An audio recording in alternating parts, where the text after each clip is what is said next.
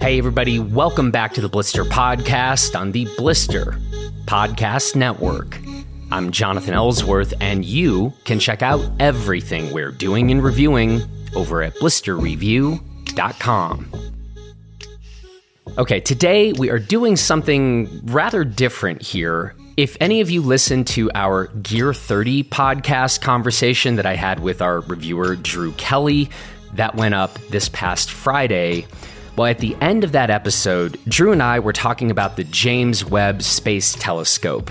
Now, I know a lot of people are talking about this these days, and they should be, because this is incredible. And the more that I am learning about all of this, the more incredible it all seems to be. So what we're doing here today is we're actually just going to re-air the brief conversation that I had with Drew at the end of our Gear 30 conversation. And then I want to give you one article and one other podcast that I would highly recommend checking out. So the hour, that you normally devote to a Blister podcast, use that time to go listen to this other podcast and check out this article. So we'll say more about that in the outro of this episode.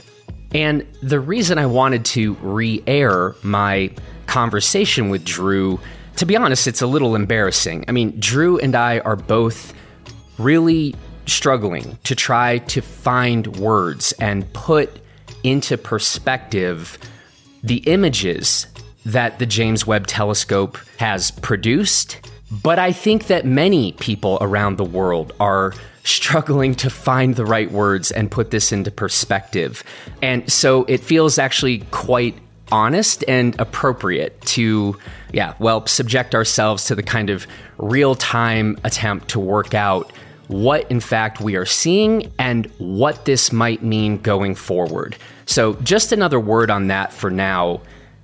I still feel like the images that are coming back from the James Webb Space Telescope, this is about as close to something like magic as maybe I've ever seen in my life. I certainly am no expert, but I suspect that, like a lot of you, I've been trying to read and listen and learn as much as I can about what's going on here. And I think it really does seem like we are about to enter a new chapter where what we know about the universe is really about to accelerate. And I think that is going to have a whole lot of ramifications for how we think of ourselves and our own individual lives, and how to put into perspective humankind's place in the cosmos, something like that. Okay, so anyway, without further ado, here is Drew Kelly and me attempting in real time to try to put some of this into words. We are more or less effective, probably less, but I want to kind of have captured again this attempt to work out this incredibly exciting moment in time. So here you go. And then again, in our outro, I'll have a few recommendations for some other pieces for you to check out. All right, I'm going to have you join me here for our weekly segment on what we're celebrating, because there can only be one thing possible that we could be celebrating this week. Yes. And this would be the images and the findings that are coming back from the James Webb Telescope. Why don't you talk for a minute and I'll kind of chime in here. But folks, this is straight up maybe the coolest thing ever in history. We'll kind of throw the gauntlet down there.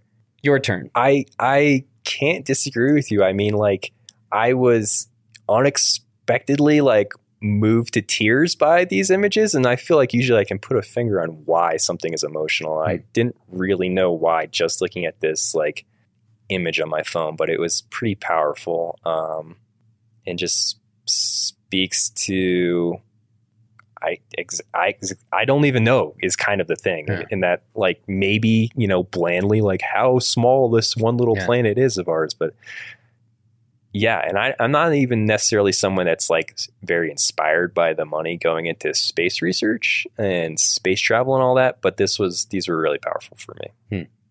I've got a thought about what is powerful and or amazing. And when I say like maybe the most incredible thing that's ever happened in human history, the James Webb Telescope has evidently sent back images that are from the past, like 13 billion years ago.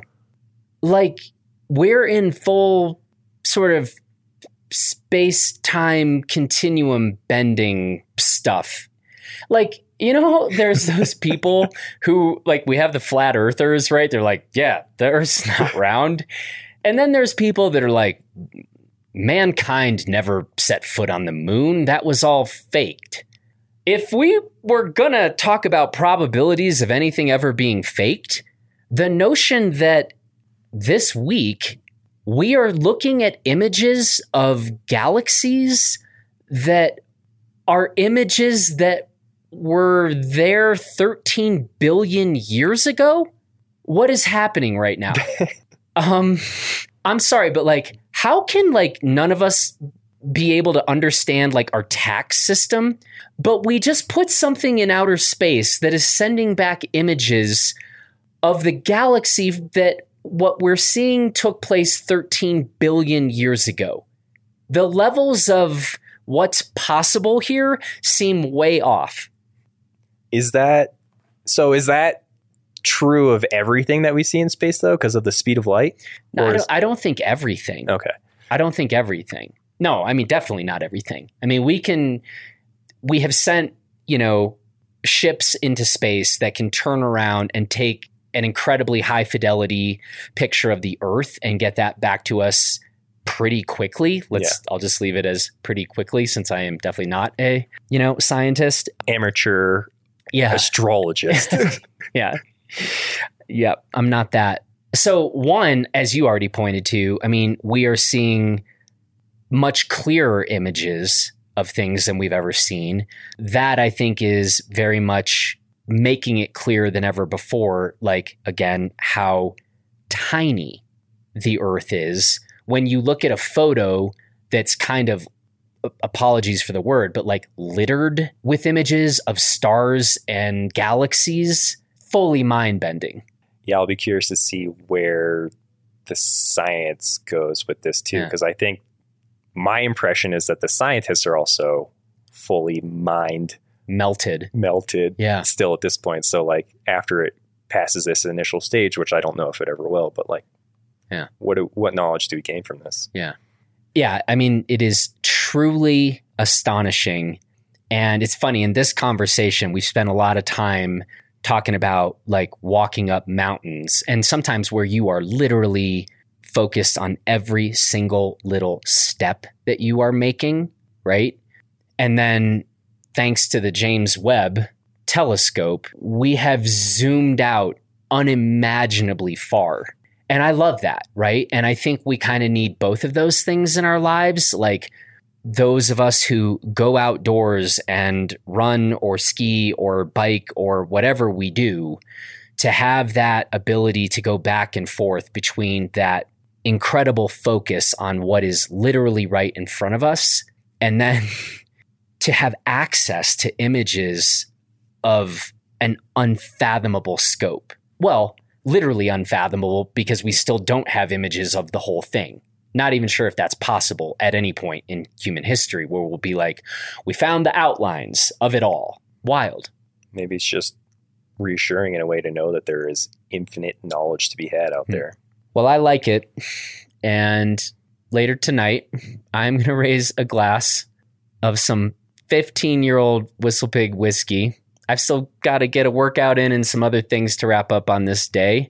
But tonight, I am raising my glass to everyone involved in the building of and the launching of and the operation of the James Webb Telescope, and the incredible images that we are fortunate enough to be alive to see.